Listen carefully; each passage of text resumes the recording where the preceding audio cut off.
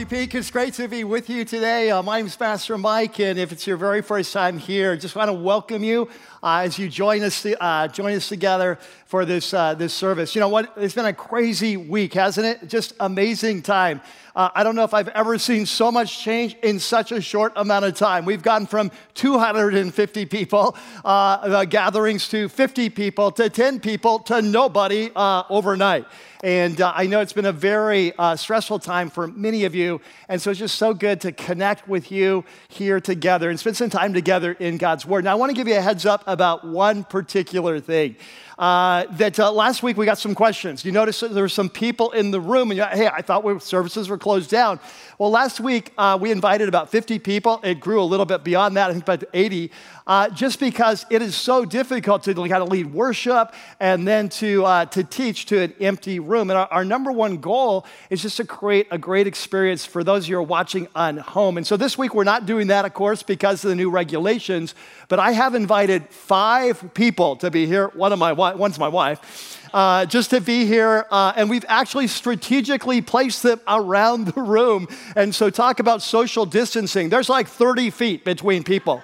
So we are doing our best, but we just want to create as fresh an experience as much as we can that you experience what it's like to be here in one of our weekend services. So we're going to go into our time of teaching right now. Like I said, so good to be with you. If you haven't done so, I hope you've printed off your message note sheet, because that's what Krista was talking about me before this service. That'll make it so much easier for you to follow along and for God to speak to you today. And so we're going to pray, and then I'm going to jump in. So let's pray together.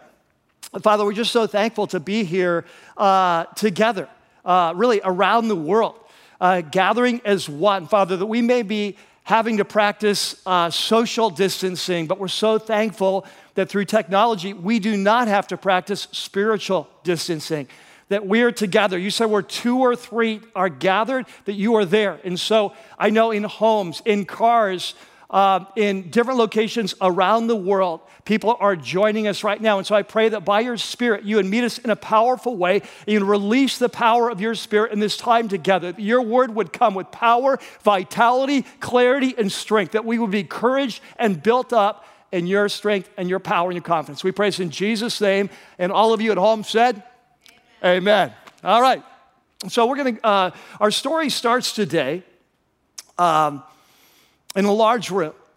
And this is where he works. This is where he finds his peace. And everything is going well. But he'll never forget the moment. He'll never forget the time. He'll never forget what he was doing, what he was thinking when his assistant came through the room and gave him the news. He remembers his heart stopping. At first, it was everything he could do to believe it was really true. He just wanted to stay in the land of denial. But deep down, he knew it was true. The report was solid intelligence. He knew the sources of the information. And so once he caught his breath, kind of pushed down the panic, he called in all his top advisors, and they began to meet. They began to brainstorm. But the reality was, so they thought, they planned, they strategized. They all knew deep down that this was the end, that they might be able to delay the disaster but not stop it. And in the midst of that crisis, he knew that they were out of options. He had one option left. It was last ditch. It was last chance. It was like the quarterback throwing a bomb at the end of the game, a Hail Mary, very low percentage chance, but it's the only thing he had to do. And when it dawned on him, he called in his assistants, his aides. He carefully drafted the order, the message to be sent, and it was sent out with post haste. It was sent out as fast as possible, hoping that they still had enough time for him to throw this last pass. Well, today, it's so good to be with you, especially in the midst of all this chaos that's going on in our culture. If you're new here, I want to welcome you. I know there's many people really around the world that are joining us. We've got your emails this last week, and so we're just so thankful that you're here. If you're a regular here at Rocky Peak, you probably remember this, that for about the last 3 weeks, we've been announcing that this week we're kicking off a new series. It was called Upside Down, Humility and the Kingdom. We're looking forward to that. But last weekend, I was at Starbucks. In fact, it was a Saturday. It's when we still had Starbucks. So I've had to find a new Holy of Holies. It's thrown off my whole week. But anyway, it was Saturday. It was raining outside, but I didn't want to be inside because of the coronavirus. And so I was under an overhang, just spending time, having my hood on, my big coat on, out there spending some time with God. And it was one of those times where God began to speak, and I felt like he was stirring something in my heart. And what he was stirring was that it was time for a new message, that this week I was to deliver a new message. And as I prayed about that, I talked to staff about that, processed it, and then on Monday I began to work on this message. This message became a series. And so the name of the series is How to Cope with the Crisis. And obviously, very pertinent to what we're going through right now. And so I'm very excited about this. It's going to be a 3-week series between now and Easter. And what we're going to be doing in this series is just spending some time together unpacking the Word. What does the Word say about how we need to respond in times of crisis? And today I'm going to be focusing on the very first step, which in many ways is the most important step. And so there in your note sheet, if you have a note sheet, and again, if you don't have a note sheet, next week, get a note sheet. But there's a section that's called How to Cope with a Crisis, the First Step. And so I want to share this first step. In many ways, it's the most important step because it's the foundation for all the other steps we're going to be talking about in the next 3 weeks. And so it goes like this. If you have your note sheet, let's fill in some blanks there. The first step in a crisis is sort of the obvious step. We'll talk about this. Obvious, but not so unnatural. It's obvious until you hit a crisis. And it goes like this. Seek God and pursue him in prayer. Seek God and pursue him in prayer. Now, if you're a follower of Jesus, or even if you're not yet a follower of Jesus, I think that often this is sort of natural. It's sort of, especially if you're a follower of Jesus, in times of hardship or whatever, or at least in normal times of life, that it's kind of natural for us to go to God in prayer. But what I've found is that in times of crisis, because of the deep fear that we experience, that often it's not the first thing we do. It's not natural that we do everything else. Maybe you've seen this in your life this week. But as the crisis is intensified for so many of us, we do everything but go to God with our crisis. We go to social media. We go to our friends. We go to our family. Some of us get really active. Some of us get really nervous. So we feel like we have to do something to make things better. And so we do crazy things like go to Costco and buy toilet paper, right? It's like this is sort of crazy, but this is what we do. And so normally as followers of Jesus, we think, we would go to God in a crisis. We would begin to process with him in prayer. But the reality is when the fear hits, we often do anything but. But what we see in the Bible is that over and over again, that what the Word tells us is that when we face a crisis, when we're in the midst of our fear, when there's panic gripping us, the first thing we need to do is we need to seek God and really pursue him seriously, intentionally in prayer. Now, I want to give you a great example from this. We started the day with a story. And the story was of this man who's in a large room. It's a place where he operates. It's a place of comfort. Things are going well for him. And then all of a sudden, he gets this report. And the report comes in, assistants come in with high-level intelligence. And all of a sudden, it creates this disaster in his life. And so he calls in advisors. They begin to jump into action. They try to devise a plan, but deep down inside, they know that there is nothing they can do to resolve this. And so he finally kind of steps back and he realizes the only thing he can do is kind of fire a Hail Mary. And this is a true story. It's one of my favorite stories in the Bible. It's a story that comes from the Old Testament book of 2 Chronicles chapter 20. And so if you have your Bibles, you have your apps, I'd like to encourage you to open up, turn on. Now, if you're new to Christianity, you're new to church, you're just pursuing Jesus, you're just kind of checking out, you might say, I don't have a Bible. And I just want to give you a great tip, is that if you go on to any of the platforms, Windows platforms or Apple platform, whatever, that you can download an app. It's an incredible app that's called YouVersion. And it's just like it sounds, Y-O-U version. And it will not only give you the Bible, it will give you in the Bible in almost unlimited translations. We use the New International Version here in Rocky Peak. And so if you're new to this and you don't want to have a Bible, I encourage you to download that app and then join us each week, and we'll be usually in the New International Version. And so anyway, if you turn in your Bibles to 2 Chronicles in chapter 20, before we jump in, I want to set the stage. So what's happening? This is a story that comes from the life of a king named Jehoshaphat. So we're about 100 years after the life of King David, and so there's been a civil war in Israel. It's divided now into a northern kingdom and a southern kingdom. This happens in the southern kingdom, the kingdom of Judah.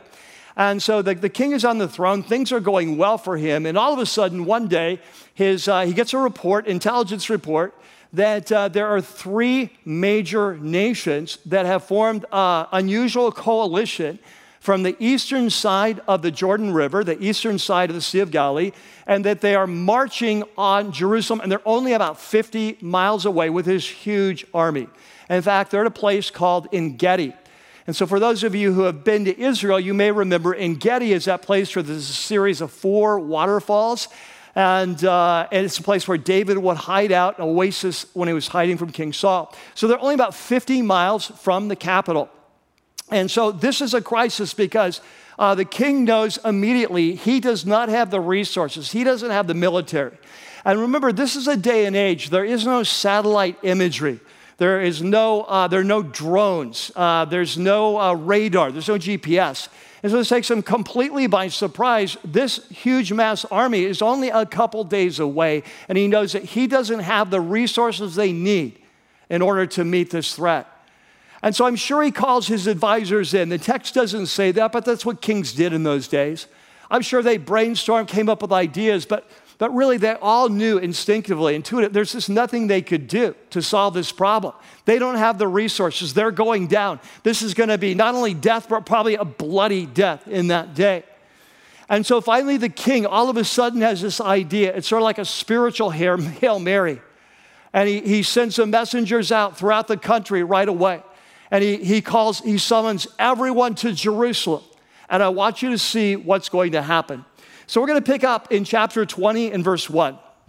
And it says, so after this, the Moabites, the Ammonites, and some of the Meunites. So those are the 3 groups that are they're forming east of the Jordan to attack. They came to wage war against King Jehoshaphat. Now, some people came and they told Jehoshaphat, so he gets an intelligence report, a vast army is coming against you from Edom. And that's to the east and to the south of Israel. From the other side of the Dead Sea, the far side of the Dead Sea, it's already at Hazazon Tamar, that is En-Gedi, so 50 miles from Jerusalem. So alarmed, I love this, the NIV says alarmed. I like the Hebrew better. In the Hebrew, it just says he was afraid. And so he's terrified. I mean, this is your worst nightmare. You're leading the nation. They're looking to you, and you know that you don't have the resources to fight this battle. And so he is afraid. And so I want you to catch this. And if you have your Bibles, you want to underline this. If you've got your apps, highlight this. He says, Jehoshaphat resolved to inquire of the Lord. And of course, when we see Lord in all caps, that's Yahweh. He resolved to inquire of Yahweh. So this is not a quick help me Yahweh type prayer. This is a resolution. This is like we are in time of crisis. We need to pursue the Lord. And it's not just me. I need the whole nation. I need them here. I need them now. I need them at the temple. Send the messengers out. Get people here. He resolved to inquire of the Lord. And so the people, they respond. They know the crisis. They come together, and to catch this, they come to seek help from Yahweh. Indeed, they came from every town in Judah to seek him. Notice the words the author is using. He is focusing our attention. What do you do in a crisis? You resolve to inquire of the Lord. You seek help from the Lord. You seek him. In the matter of just a couple sentences, 3 times he has told us this is what you need to do in a crisis. You seek the Lord. And so in verse 5, Jehoshaphat stands up. This is going to take at least 2 or 3 days for everyone to get there. So the enemy is now getting closer. And Jehoshaphat stands up in the assembly of Judah and Jerusalem at the temple of Yahweh in front of the new courtyard. So I want you to catch that. He has called the people to the temple. Now, for those who are new at this, there's only one temple. It's not like today, many different churches. It's like in all of Israel, there's only one temple. 100 years before this, King Solomon had built this temple. It would take 20 years to build this temple. And when they built it, they dedicated it to Yahweh. And he prayed and he said, Yahweh, here's my request. He had a couple big requests. He said, first of all, I want to ask that you would come and you would live with us here. You would dwell with us here. I pray that you would come and fill this place with your presence, that this will be a place where heaven meets earth. And you may remember that after all the prayer and after all the sacrifices, the Spirit of God descended on the temple. So thick was the glory that the priest could not even initially enter. And his second request, he said, in times of hardship, in times of trouble, in times of crisis, in times of war, in times of plague, in times of famine, when we don't know what to do, Yahweh, my prayer is that we as a nation, we would gather here in your name and we would call upon you and you would rescue us in time of trouble.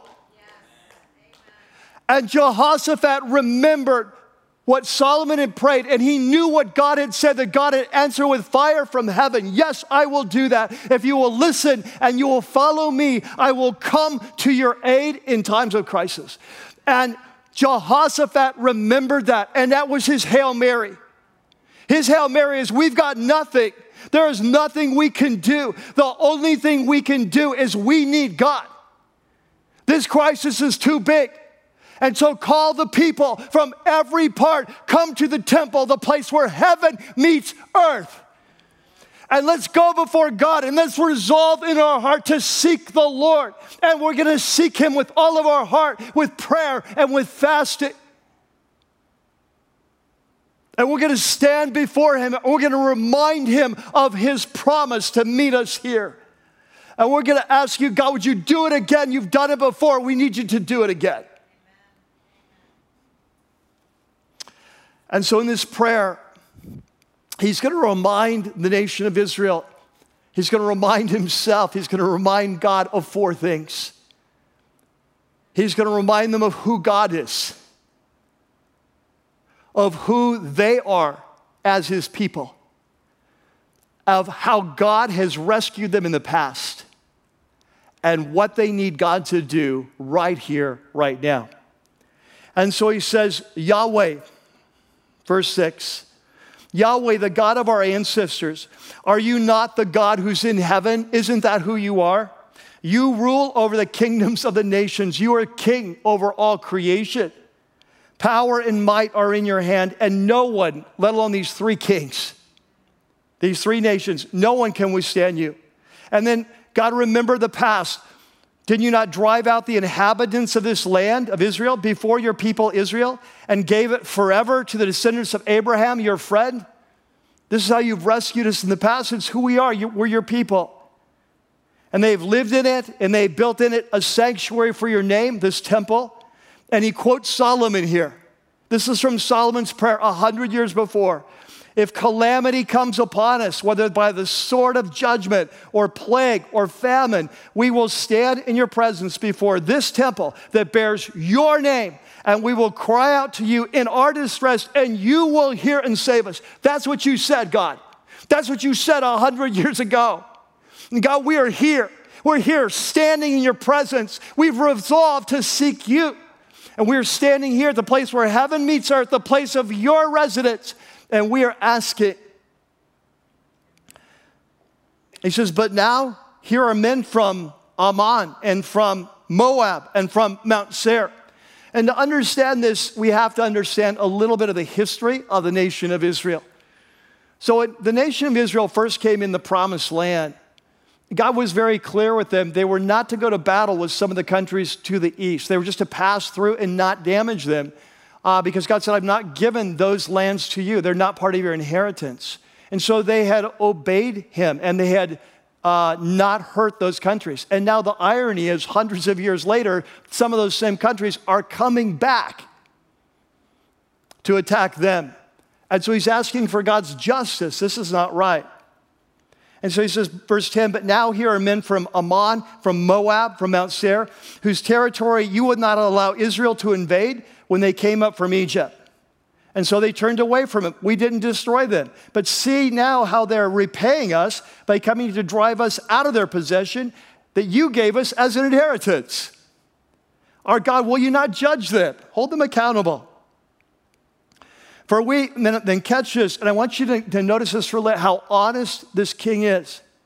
For we have no power to face this vast army that's attacking us.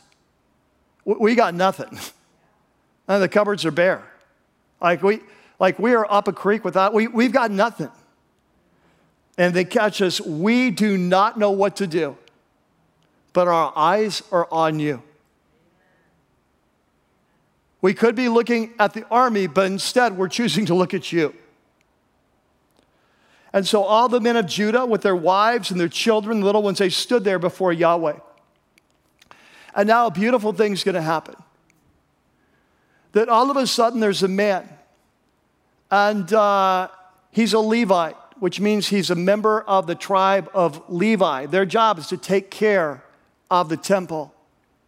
And he has this incredible spiritual heritage.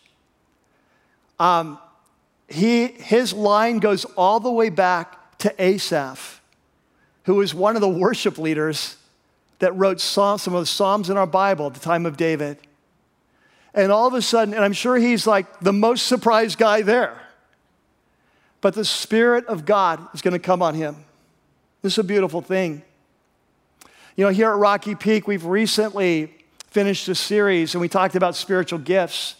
We talked about the gift of prophecy. When the Holy Spirit gives a fresh word for a new situation. And this is what is going to happen. The people are there. They've been fasting. They've been praying. The king has prayed. They're standing in the presence of the Lord. They are waiting on God. They're inquiring of the Lord. And all of a sudden, the Lord says, I hear that prayer. And he says, I am going to send a fresh word, a word of my Spirit, to bring perspective and peace in the midst of your chaos and crisis. And it's such an incredible word. It says in verse 14, the Spirit of Yahweh came upon this man, Jahaziel. He was the son of Zechariah. He was the grandson of Benaiah. He was the great-grandson of Jeiel. Going way back to Mattaniah. He's a Levite. He's a descendant of Asaph. And I'm sure he's the most surprised guy there. But the Spirit comes upon him and he stands up with a big voice. He says, listen, King, and all you who live in Judah and Jerusalem, this is what Yahweh says to you. In the midst of your crisis, in the midst of your fear, in the midst of your panic, this is what Yahweh, the King of heaven, says to you. He says, do not be afraid. Do not be discouraged because of this vast army. For this battle, it's not yours, it's the Lord's. It's God's. He says, I know what it looks like. They're big and you're small. I know you look like you're outnumbered, but God plus one is a majority. And he says, this battle is not yours. This battle is the Lord's. And he goes on and he says, So here's the Lord's instruction for you.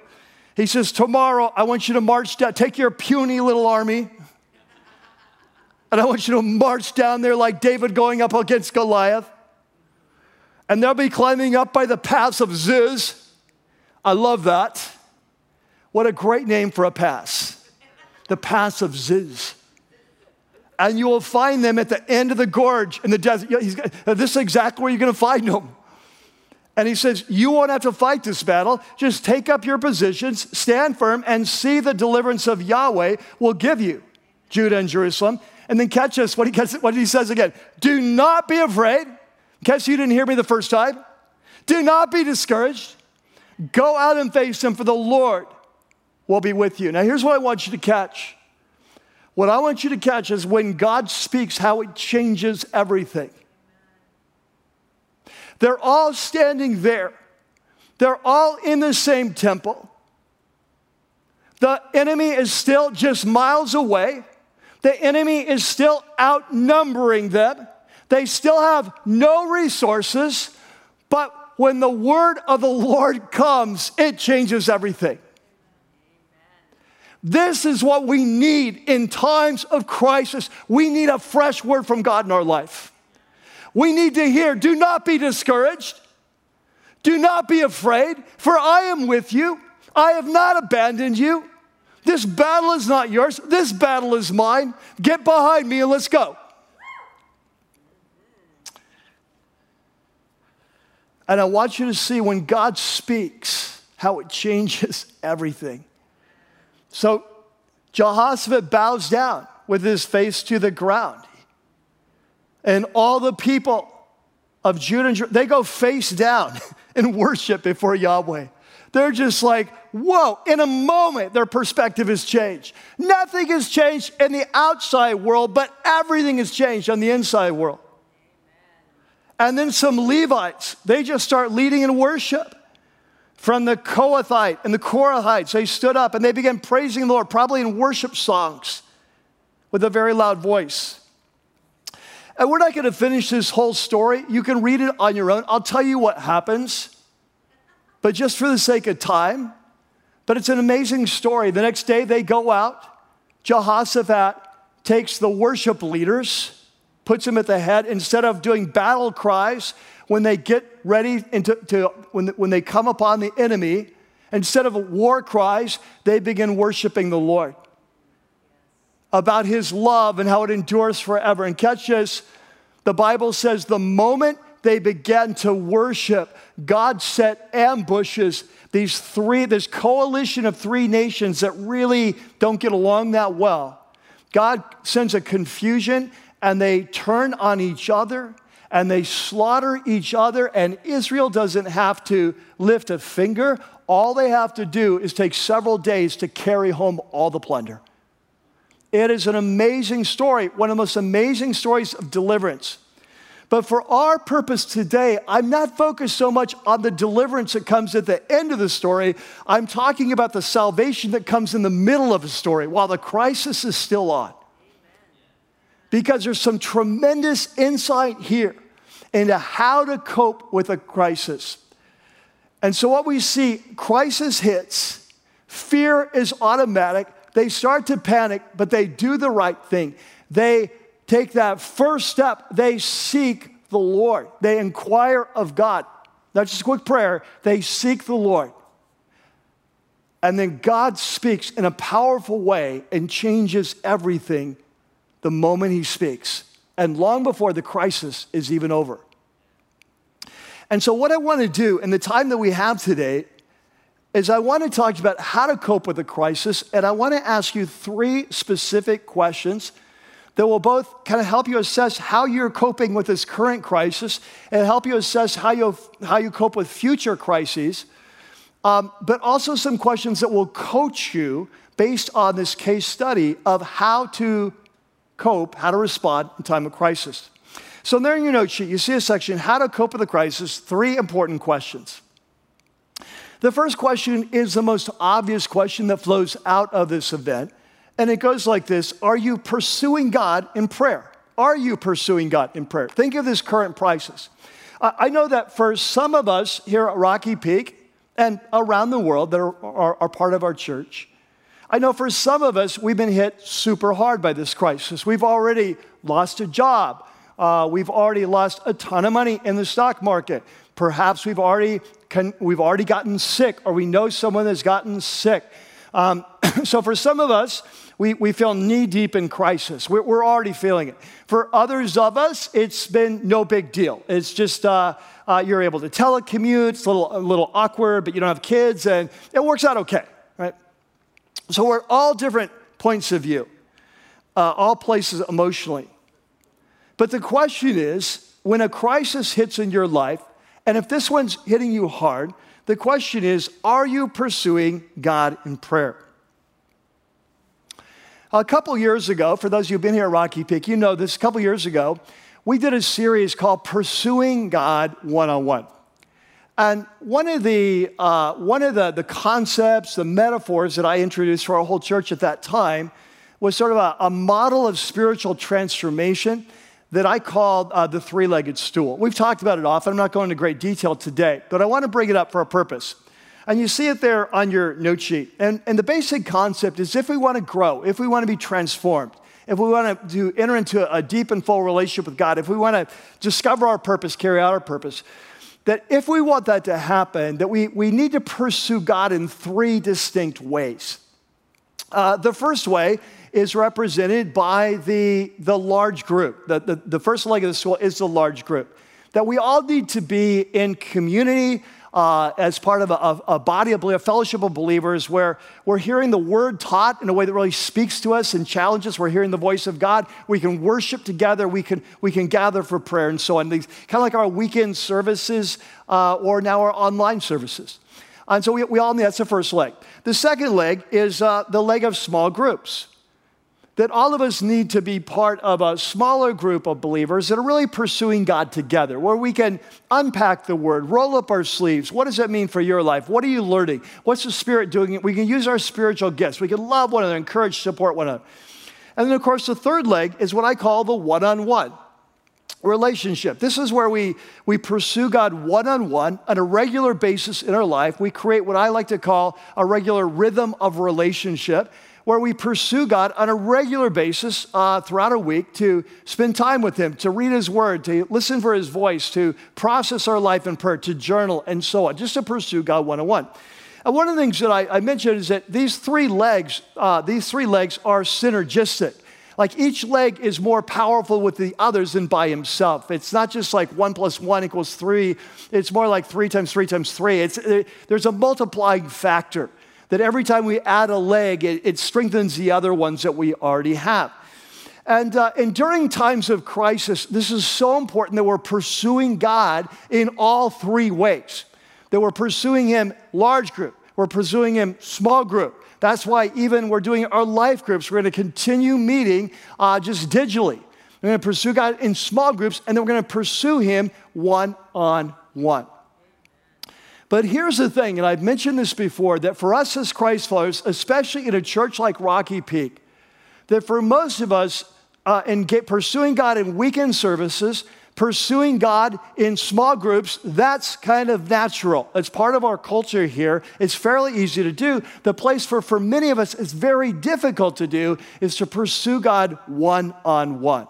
And yet, in time of crisis, this becomes one of the most important things. You're not with your life group every day. You're not in weekend service every day. That we have to learn how to pursue God one-on-one. We can hear His voice. We can read His word. We can process with Him in prayer because this gives a depth and an anchor to our life. And this is what we see is happening. The Jehoshaphat, they are pursuing God. They're not just throwing up a random prayer, they're taking it seriously. And so the first question is are you right now in the midst of this crisis? Because again, remember what I said, it seems so natural, like why wouldn't we as followers of Jesus kind of pull away from the craziness of life and seek Him one-on-one? But let me ask you, are you doing that? Because my experience is we're not doing that. We are going to social media. We are watching the same TV announcer for hours on end who are saying the exact same thing, and halftime it's wrong. We are absorbed in taking any information in the hopes that it will give us peace. That this person will say something that will make it better. There'll be some word of hope. They'll see some word of news, something of insight. And so we're running around seeking everyone but who we ought to seek, which is the Lord. Because it's the Lord and the Lord alone that can give us perspective. It's the Lord and the Lord alone that can give us his peace. And so are you doing it? For many of you, this is a time of opportunity.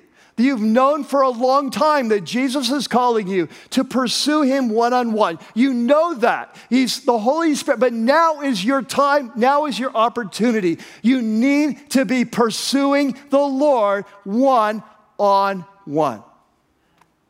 So is that happening? Number two, the second question is, how honest are you in your prayers? One of the things we see in this account is that Jehoshaphat, especially for a leader, a king, is incredibly honest. We're told right away that he was afraid. This was no secret. He wasn't trying to pretend that all was well. He was scared. He was extremely honest when he went before the people. And when he prayed, he was very honest that this is too big for us. He said, we have no power against this mass army. He was very honest. And then this is my favorite part. He said, we don't know what to do. Now let me ask you, how vulnerable is that for a king? Can you imagine President Donald Trump going on national TV? Hey, this coronavirus is big, and frankly, we don't know what to do. Can you imagine Governor Newsom going on a news? Hey, we don't know what to do. We're freaking out here. We've talked about it a lot. We don't know what to do. We're just going to make up some stuff because we don't know what to do. Like when you see Mayor Garcetti going on, hey, we don't know what to do. This thing is spreading. No, leaders don't say that kind of thing. They always say they know what to do, even if they don't know what to do. But I want you to notice how vulnerable this king is before the entire nation. This is not a time for playing games. This is a crisis. This is not a time to pretend that things are okay. It's not a time to pretend I'm okay. He went before the Lord. He said, we are not okay. We don't have the resources to deal with this. We don't know what to do. You're our only hope. And here's what I found.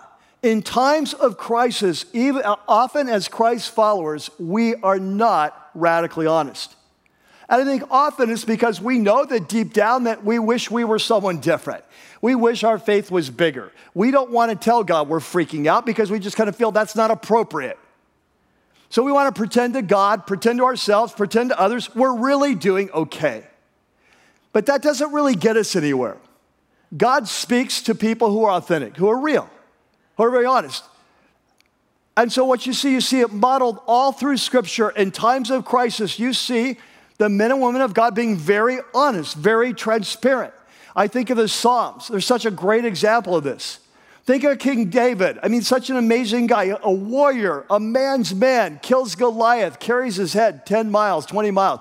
I mean, this guy is, he's a leader of the army. He's a leader of men. But there were times in his life when he was filled with terror because of crisis. He was just worn out, worn down. He couldn't see a way out. And I love, like in Psalm 55, look at this. This is a Psalm of David. He said, my heart is in anguish within me. The terrors of death have fallen on me. Fear and trembling have beset me. Horror has overwhelmed me. That is beautiful. That is a man being radically honest with God. And what I found is if we want to find peace, we have to be radically honest.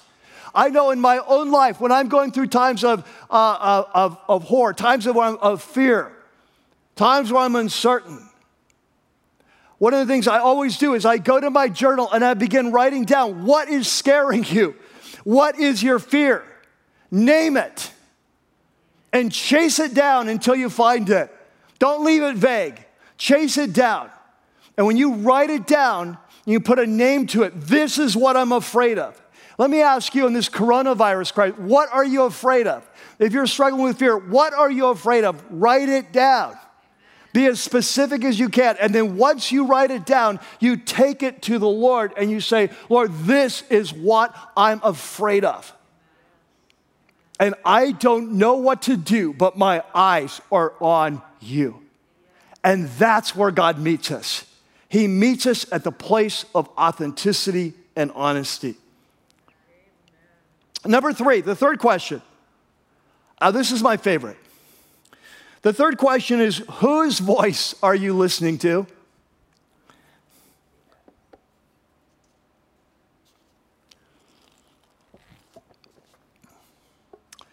You know, in times of crisis, we tend to lose our perspective. That fear does that. It magnifies. It's like looking through the wrong end of the telescope. And it magnifies our problems and it minimizes our God. And in that process, we lose our perspective. And one of the things that causes us to lose perspective is that there are so many voices in our head. We've got our own voice. We've got the voices of friends and family that frankly aren't always helpful.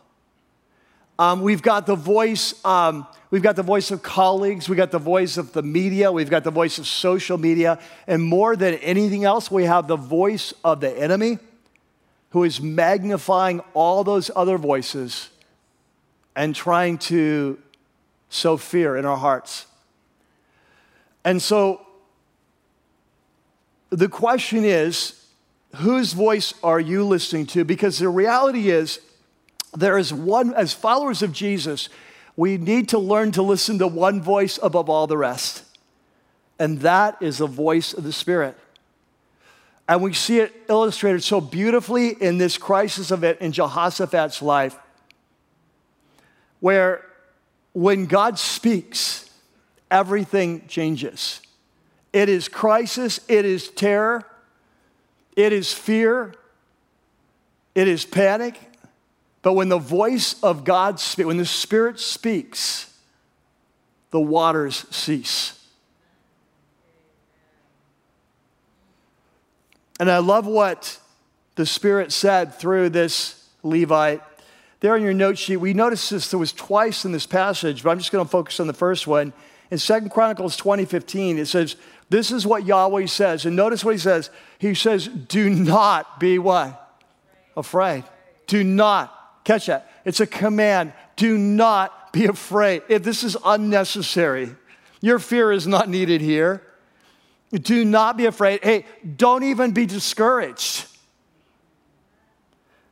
because of the vast army. I get it, but there's no need here. You don't need to be afraid because this battle is not yours. You're not alone in this. And let me ask you something. Do those 3 words, to 4 words, do those 4 words sound familiar? Do not be afraid. Like, how many times in the Bible does God say, do not be afraid? It's interesting. As I was reading a scholar doing some study on this passage this week, one of the scholars made this comment. I didn't check it out, but I'll trust him. I'll take him at his word. But he said that in the Bible, that these words, do not be afraid or do not fear, that they are spoken from God to his people or from the leaders of the people for God to the people, that these words are spoken 365 times.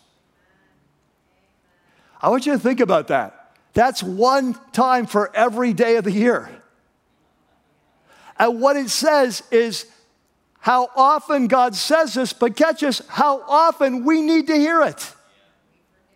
It speaks to the human condition.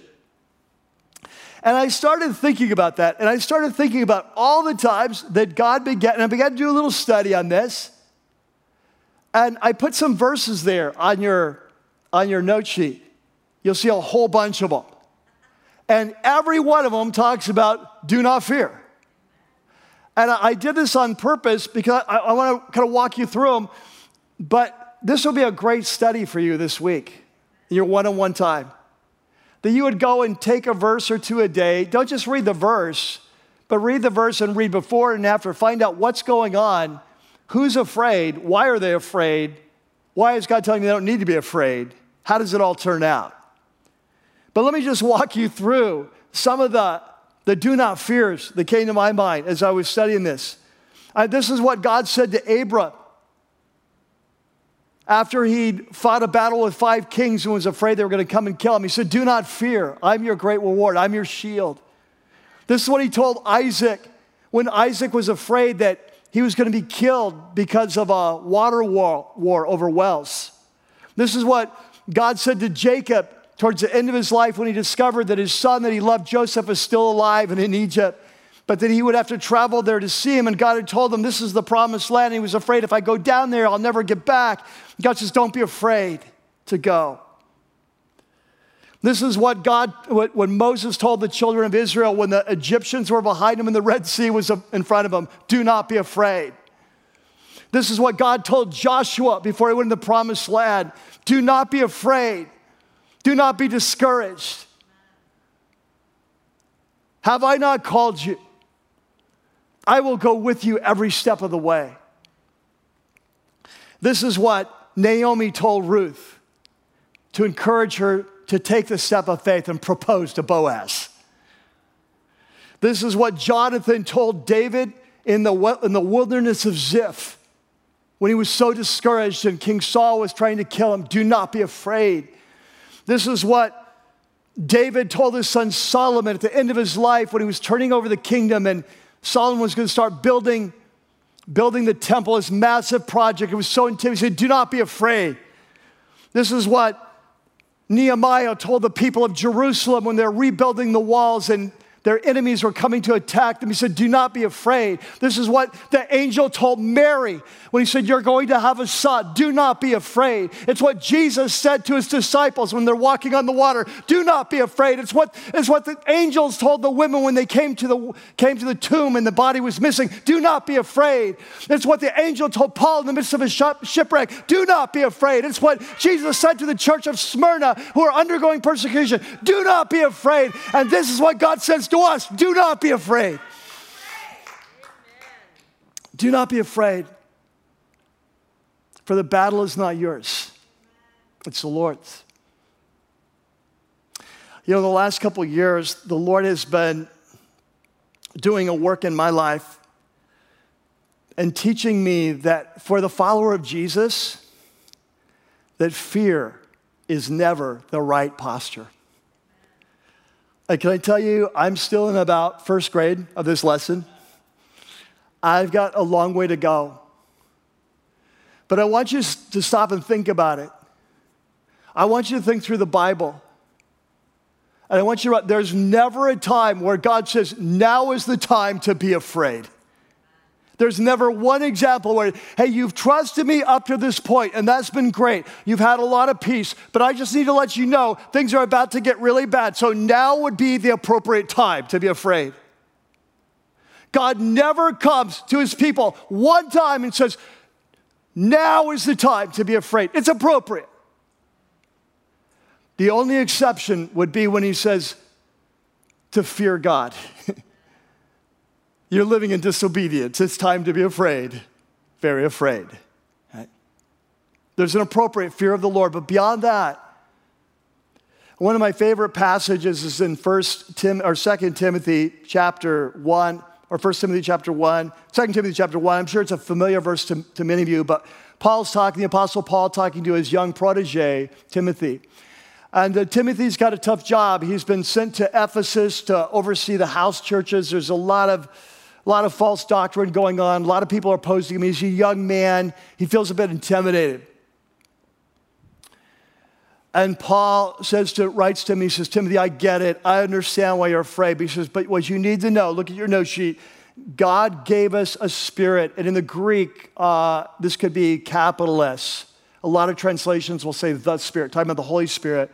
God gave us the Spirit not of fear, but of power and of love and self-control. You know what he's saying? He's saying, Timothy, hey, I understand why you're afraid, but you need to know this, that fear is not from the Lord. That fear is not from him. Because when the Spirit speaks, he brings power. When the Spirit speaks, he brings love. When the Spirit speaks, he empowers us with self-control, not panic. He says, so I get what you're experiencing. I understand it. But just know the Spirit that God has given you is not a spirit, that is not from the Lord. As a follower of Jesus, yes, we experience fear, but it's not where we're to live. It's not what he desires. God does not want us to live in a place called fear. He has come to deliver us from our fear. It's why Jesus has come. He's come to destroy our fears.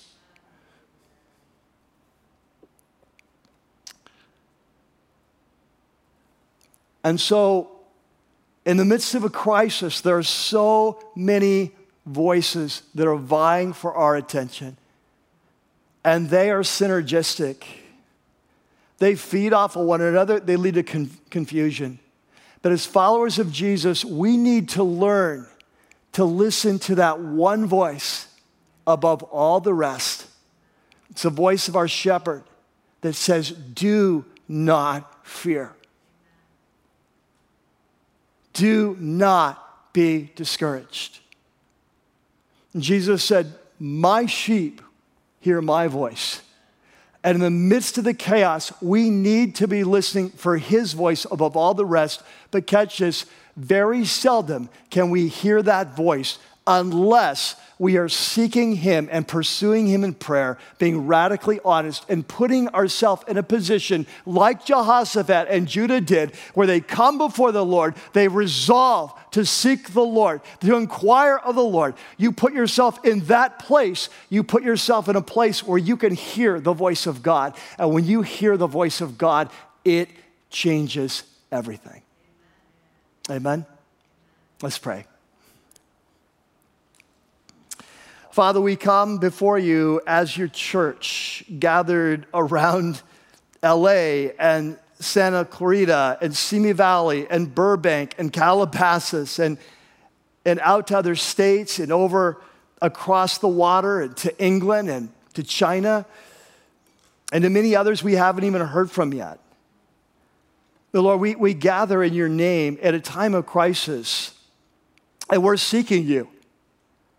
And we pray that you would continue to teach. I pray, Lord, you'd teach us if we need to begin fasting as a whole church to seek you in an intentional way. I just pray you'd lead us in that way.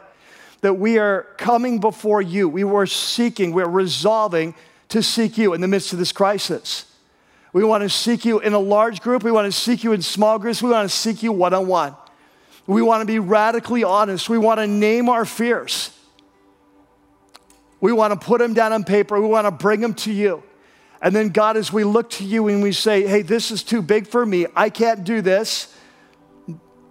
But my eyes are on you. We pray that you would speak. We pray you'd speak powerfully, authentically. We'd hear your voice above the rest. And that voice would be to bring peace on the water, like when you spoke on the Sea of Galilee. The storm stops. So, Father, we pray as we worship now, as we prepare to bring our offerings even online, we pray that in this moment we'd hear your voice. We'd sense your presence with us wherever we are, and that your voice would cut through all the rest of the voices. And we pray this in Jesus' name. Amen.